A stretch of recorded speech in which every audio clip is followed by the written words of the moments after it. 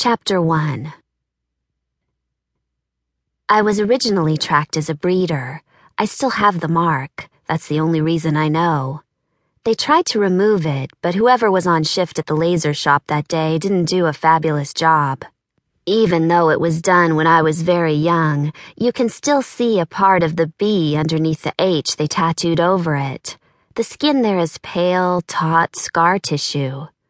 I don't know what went wrong, whether they just found out my initial results were skewed, or whether I didn't do well on the next level of breeder tests. I just know that when I was still a toddler, they removed all my breeder parts and sent me to train as a helper. Baby Helper12, WQ Pre-Ward, Complex 9C. That's my full title, but they just call me Helper12. I don't mind being a helper, not really. It's not terribly hard work, and at least when you're a helper, you don't have to do some of the things the others do. If I was a breeder, I'd have to go through 9 months of pregnancy every other year, always on a special diet, someone always checking to see if I did my exercises or if I had enough iron in my blood. And that would be my life, until I couldn't bear their babies anymore. Breeders don't even get to see the babies. They take them while they're still sewing up the incision. I could have got a lot worse assignments. I could have been a leisure doll or a laborer or a donor. None of those are too good. If I'd shown enough promise, I could have been forced to be a thinker. I cannot imagine anything worse than that, really. Sitting all day in a room with the rest of the thinkers, examining problems from various angles. I've heard that if you don't come up with your quotient of solutions, you're as bad off as a donor is by the end. I'm lucky. I got a pretty sweet deal as a helper. The testing showed a strong maternal instinct, and so I work at the central nursery for the Western Quadrant in the pre-ward as a baby helper. I'm right back where I started from 18 years ago. I can picture myself as one of the babies I clean and feed, crying and stretching my wrinkled hands toward some sky. I can picture myself pushing toward the warmth, the voice, of whomever it was who picked me up back then, my helper. Pre-ward is for babies from 1 to 6 months old.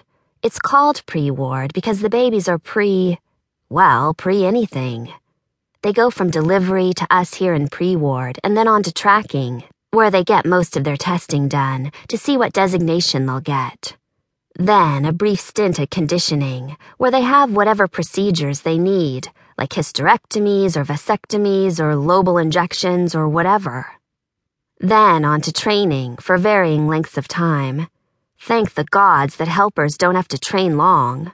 For me, it was only 6 months, though some, like surgical helpers, go longer.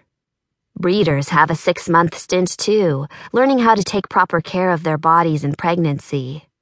For laborers, it all depends on what job they've pulled. Thinkers, they never really get done with training. I enjoy the babies. They don't have any prejudices.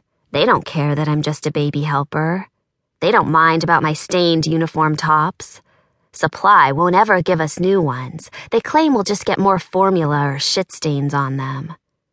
Or the fact that I'm usually coming off a 20-hour shift and I look it.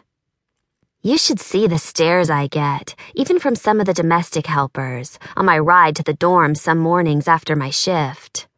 They act like taking care of babies is easy work. I mean, who picked mint green for baby helpers anyway? Seems to me that some dark color would have been better planning. Black is taken by the mourners, of course. But mint green, with all the puke and poop babies make, seems to me we should have got black. I have 2 hours to go on my shift tonight. We only have 3 babies in the wing. That is not a lot of babies. The norm would be around 20, with 6 helpers on shift. Tonight, it's just me and the babies. 2 boys and 1 girl. I don't know why the numbers are so low lately.